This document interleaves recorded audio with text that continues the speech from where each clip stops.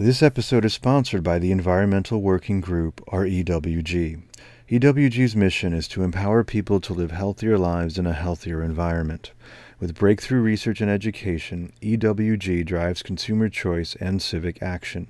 From households to Capitol Hill, EWG's team of scientists, policy experts, lawyers, communication experts, and programmers has worked tirelessly to make sure someone is standing up for public health when government and industry won't. Through their reports, online databases, mobile apps, and communications campaigns, EWG has pressured companies to give up potentially dangerous chemical ingredients in their products. Learn more at ewg.org. On this episode, we have Ashley Ray. Ashley began her career in journalism and changed the trajectory of her life's work on a trip where she was introduced to the art of malas, which are beads used in meditation. That gave birth to her company Mala Collective, which now partners with the likes of Goop and TED, the producers of TED Talks. She's an avid hiker bound for the far reaches of the globe to explore and recharge while in isolation. Ashley, thank you so much for joining me on this podcast. Thank you for having me. I'm very grateful to be here. Thanks, Ceci. It's absolutely my pleasure. Ashley, if we can go back to when you were a student and you were thinking about career choices, share with us what led to the decision to go into broadcast journalism, because I know that's where you started out. Mm. So I was ever since I was a child, I wanted to be a journalist, and I pivoted between wanting to work, on the red carpet, wanting to go be a war reporter, just the extremes. I wanted to experience every experience of journalism and storytelling, and I ended up doing print, TV, and radio, which was such a beautiful experience to see all three mediums of storytelling and interaction and how to share the stories of others in really beautiful, loving ways that landed for them and for others. And so I moved out to a small town in the country and became an arts and entertainment editor. And then I also started covering murder trials. So it definitely ran the gamut. I had very different days every day of the week when I became a journalist. That's amazing. And you were born in Vancouver? That's right, yeah. And so where was this town that you went to? Well, I actually studied just outside of Vancouver, then I moved to England and I was a journalist in the UK. And then I applied for every job across Western Canada. And I got a small town job, this little farming town. So I moved from England to this really adorable farming town, which I absolutely love. I spent 5 years there. It's known for corn. So there's lots of cornfields everywhere and mountains and lakes. It's stunning, but also a busy hub. So I was writing all day on my lunch breaks, going and recording the TV newscast, and then in the evenings doing radio. So I was incredibly lucky to be able to do all those things there. Wow, amazing. What took you to England? I received a scholarship to study. So I went to study international relations and journalism. So that was more down the path of wanting to do war reporting and international development, international relations, but really curious around communicating between countries and working in the developing world and storytelling from those angles. That's great. Um, this idea of storytelling, I know that it really motivates and drives you. What do you think it was growing up that kind of inspired that? Ooh, I would say just curiosity. I was always a very curious kid, and I think being led by curiosity, I got paid to be curious as a journalist. Like it was the greatest thing. It was the greatest gift ever. And I would say curiosity, I often reflect on that transition from journalism to entrepreneurship. What are the qualities that have served me? And I would say it's that is curiosity. So I think that the idea of being able to ask questions and share stories And always having a different day each day of the week was really invigorating and exciting to me. And again, journalism and entrepreneurship I could describe the same way in that capacity. That's so fantastic. Um, when you went to this small town in Canada, and I love the way you describe it with this sense of nostalgia, but also it moved you. Um, and I know, and this will come up later in the conversation, that you often um, go into these places of I don't want to say isolation because that has a negative connotation, but you take time for yourself. You kind of give yourself that space, that quiet time. Was that the experience that kind of highlighted or turned you on to this idea, or had you crave it? Mm, I think I always craved exploration and new experiences and new places. And the idea of isolation, I'm alone in a cabin in the woods in the mountains right now, 3 hours from a town. And I adore that silence. I adore the perspective of getting out of the hustle. And I do that through other ways too. So every year I go to Nepal or, somewhere usually in the Himalayas to go hiking for a week.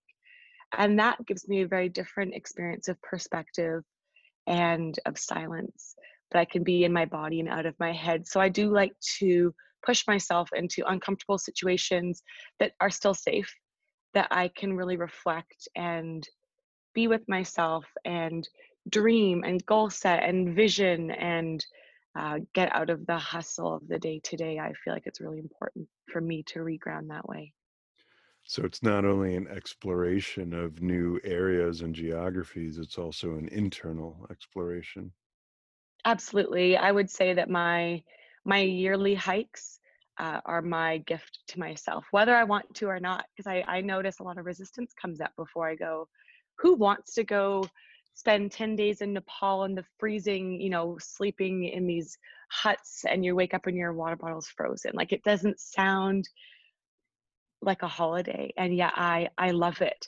But the resistance comes up right before I leave. And then as soon as I get there, I'm always in deep gratitude of, oh, this walking meditation, or these mountains are so much bigger than me, and my problems are so small and so irrelevant. So I would say that the power of nature, the power of being in movement in my body, and the power of connecting with new people that I never would have met, just everything, it's such an inspiring experience. When was the first year that you did one of these gifts to Mm. yourself? Say maybe it was 4 years ago. So that was a hike in Bhutan. Bhutan is spectacular. It's between Tibet and Nepal.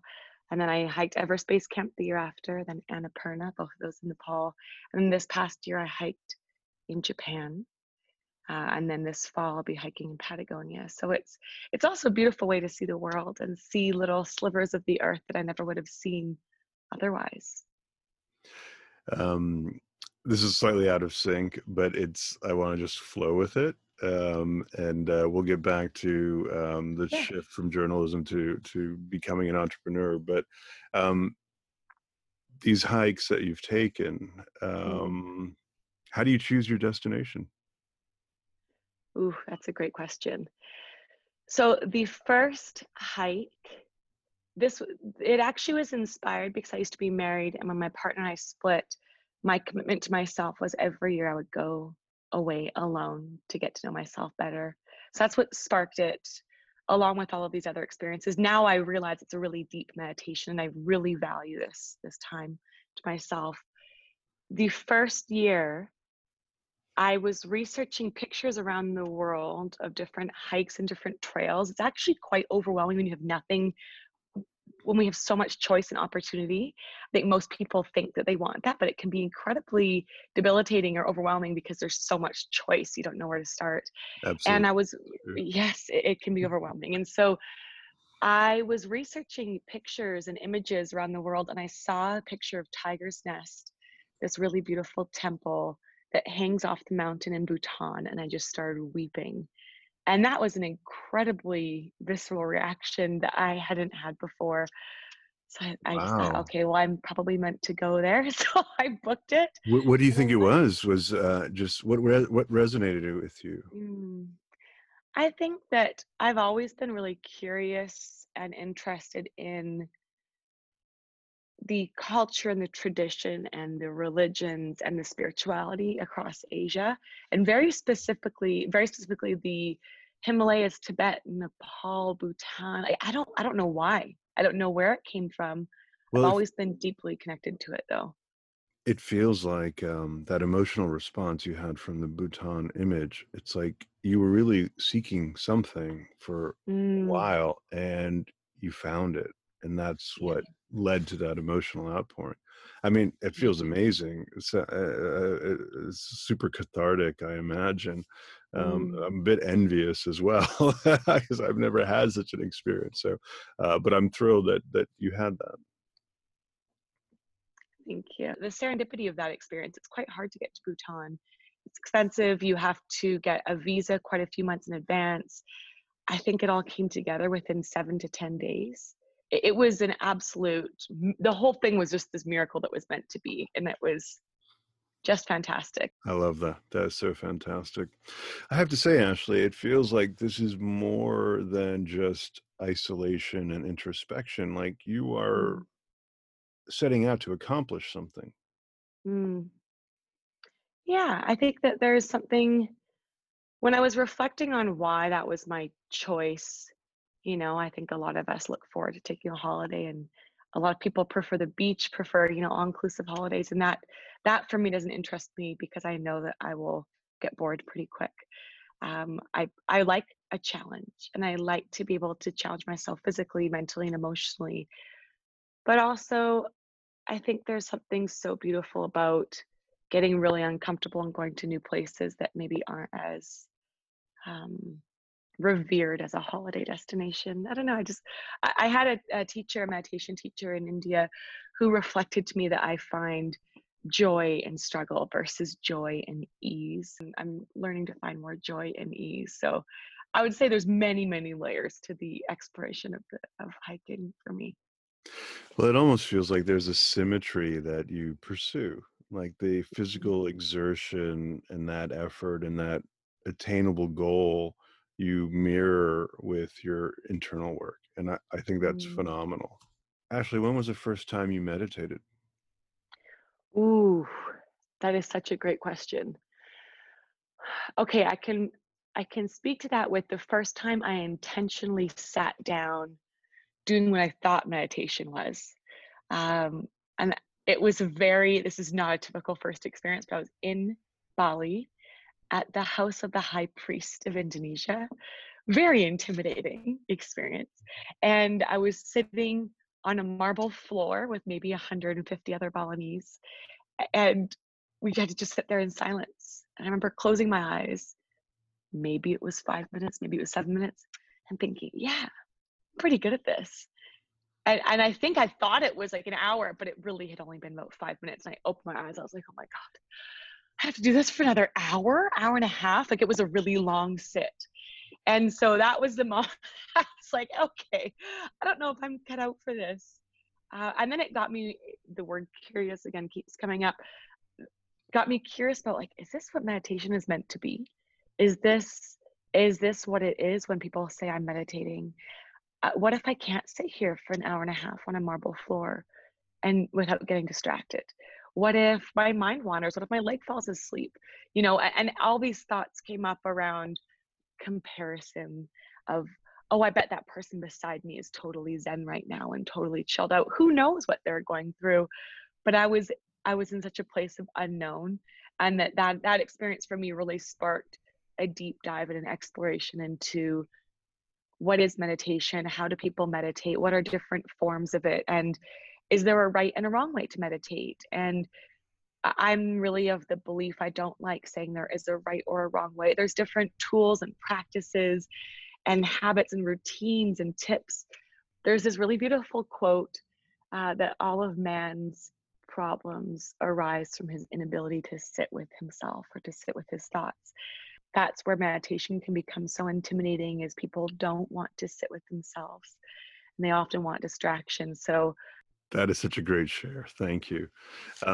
Now, having done it for so long and developed your own sort of, I guess you could say, rhythm for it, mm, or knowing how to go about it. What does meditation mean for you? I would say meditation has really, first off, it's completely transformed my life, going from covering murder trials to working in meditation. My life has done a complete 180. So the meaning behind it is, I have never thought about this before. I would say just deep transformation. It's transformed my life. It's transformed my mindset. It's transformed my mind, my heart, my body, every aspect of my life, my friendships. But the way that it looks for me is often different. I do have a pretty, I don't want to say the word strict, but a very dedicated morning routine that I deeply love. And it starts with gratitude practice, journaling, and some meditating. And not every morning do I want to be meditating. There's mornings when I'm sitting there and I'll have the most beautiful practice. And there's mornings where I'm sitting there going, I don't want to be doing this right now. And that's okay. And that's normal. And that's the real experience of it. I think it would be incredibly inauthentic of me to say I meditate every single day at the same time, in the same place. And every day I've found a new discovery about myself. Like that's not the real experience. Some days I forget, some days I don't do it. Other days I go on really long walking meditations. Some days, I'll find that practice in a yoga class. Someday I'll find, I find it in different experiences. My favorite way to meditate is with my mala, sitting on my cushion, which is a pretty, I guess I could say, traditional way, what I would envision a meditation practice looks like. But I really do embrace many different forms of practice. That was a fantastic share. Thank you for that. I appreciate the authenticity, Mhm. um, and being honest about the experience. And I was just marveling that you went from that experience in Bali to now filming guided meditations that so many people are watching. Thank you. I haven't thought about that experience in Bali for a really long time. So it is really funny to put myself back in the beginner's mindset of what was this like? How nervous and intimidated was I the first time I tried this? And then how to hold space for that person who's just starting and open and wants to learn and they're curious and they're trying to connect with themselves. So I appreciate that reflection actually. It's nice to go back to that beginning state of mind again. Now, were you in Indonesia on a journalism assignment? No, so we actually, this kind of leads into how Mala started, if you'd like me I to would share love it. that. It's Yeah, exactly where I wanted to go. beautiful. Okay, so I had won a national award in journalism, and my partner at the time was running a company. I think maybe we were 23, 24, and we kind of reached this, I want to say peak, but when we were in our 20s, we thought we reached a peak of life where we thought, oh, this is what we dreamed of. This is what we wanted. Now what do we do? And so we quit our jobs and we went traveling. I was very interested in seeing as much of the world as possible. And we ended up in Bali and we fell in love with these mala beads. So these, like, it's like a rosary, but it's like a gemstone prayer beads. And we kept buying them for friends and for family. And we were flying from Bali to Thailand. And this woman came up to us and said, your aura is so beautiful. Can I sit and talk to you?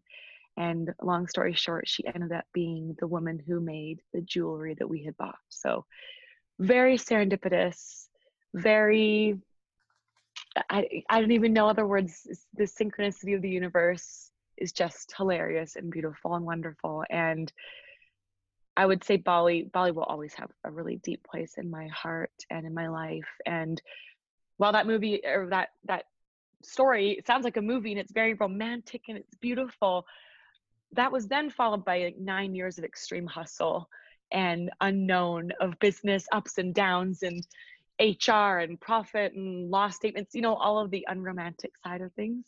But that moment that created this change of path it is quite actually very spectacular and beautiful. So I'm forever grateful for that moment of, leaping in with trust and just, okay, thanks universe.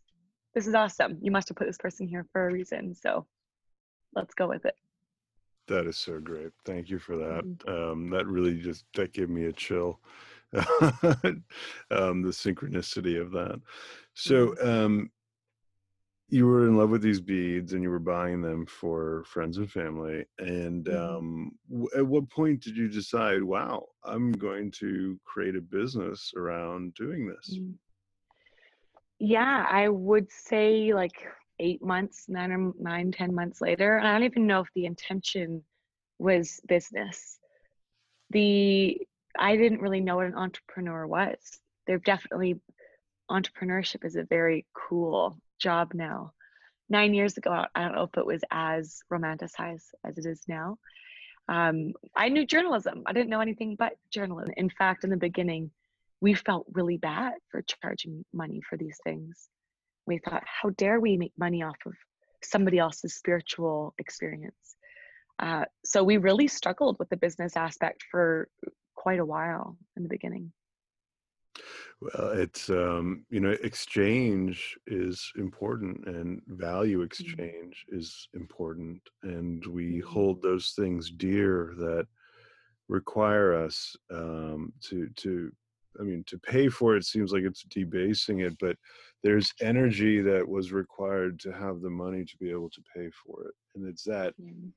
energy exchange, doing something that is valued in the world and then receiving something of value from the world. Um, that's meaningful and significant. And I think as humans, we are oriented around that way to value those things more because of that. Mm. Yeah, that took a few years to figure that one out. Definitely was giving things away for free to anybody who had a beautiful story, and everybody has a beautiful story. So that I had to really put some guidelines around that one. And I do recall the moment that I thought, just get over yourself.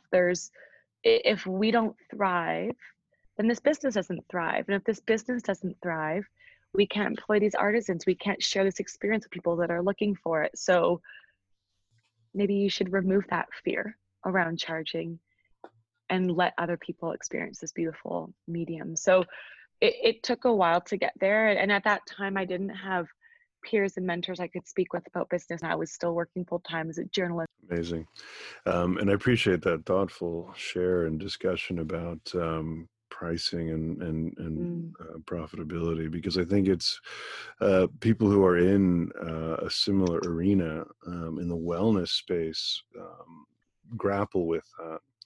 And so I think it's important. The right way to approach it is we discuss, we talk about it, put energy towards doing that, and so that everyone can feel comfortable about what's happening.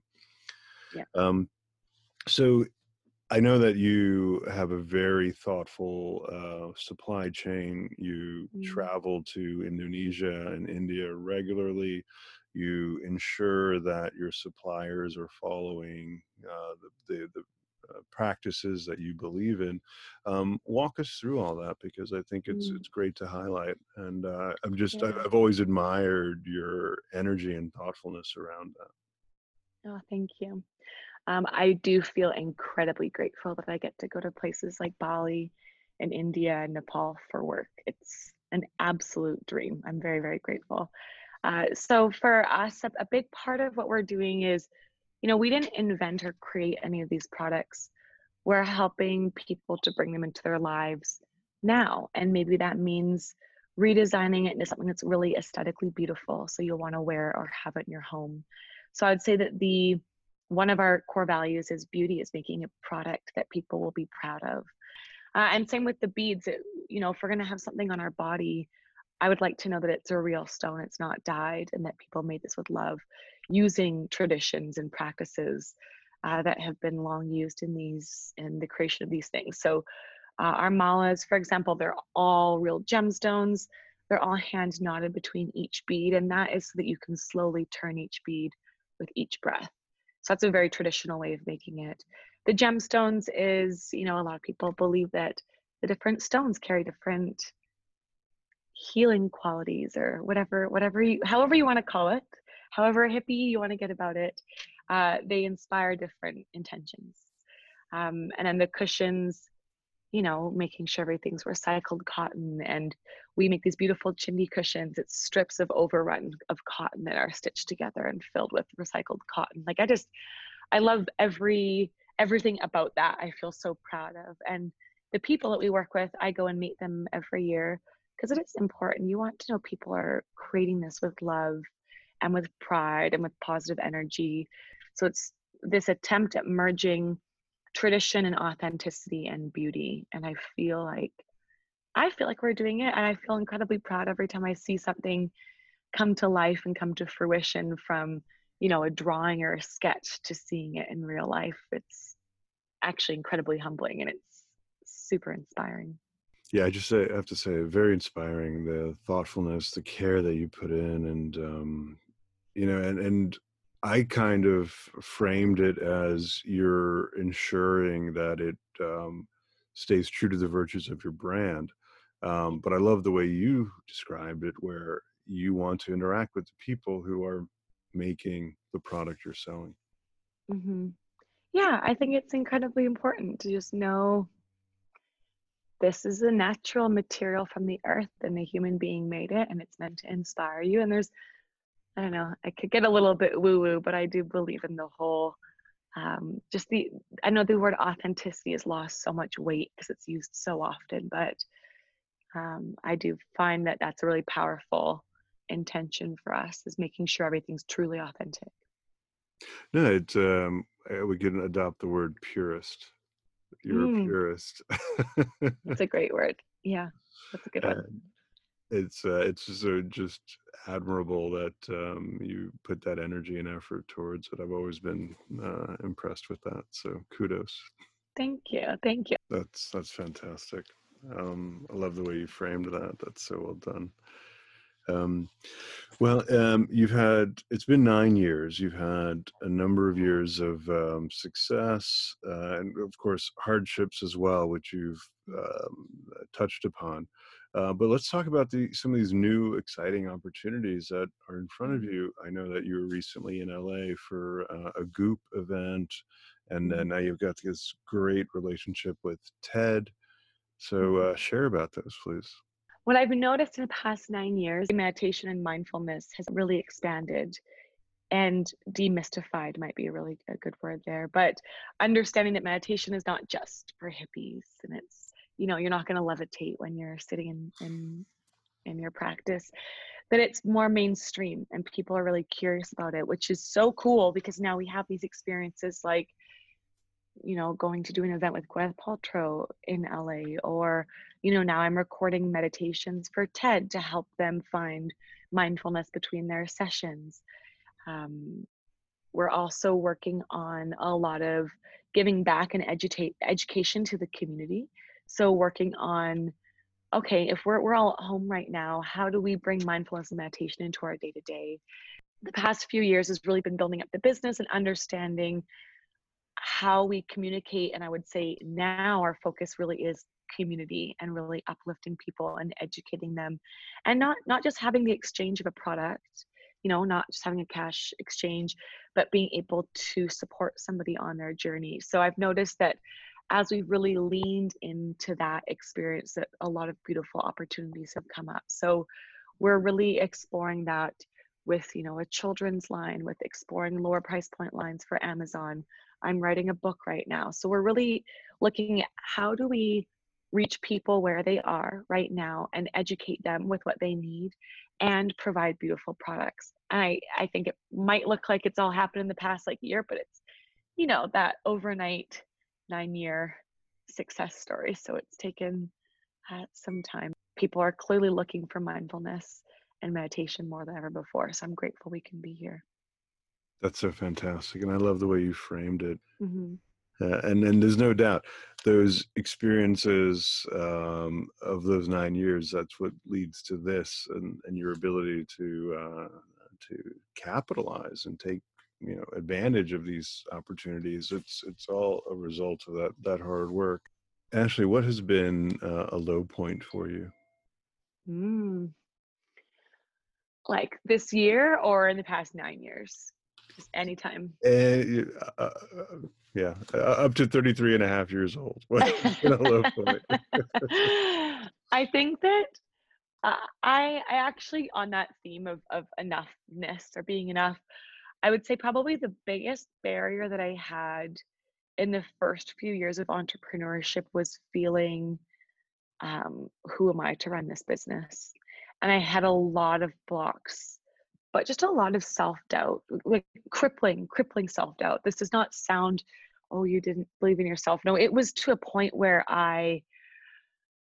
that deep-seated imposter syndrome of like, oh, if only they knew I'm like some 25-year-old white girl answering emails at 1 in the morning and not this very experienced shaman living in Nepal. Like, not that I portrayed myself to be that, but there was something where I felt like such a phony, representing this business and spirituality when I was searching for the answers as well. And there was a lot of moments where I resisted this business and tried to get out of it, and it got stronger. And that was weird. That was so weird to me to think, um, man, maybe this business is really special and it is way bigger than me. And that's a pretty humbling feeling to know.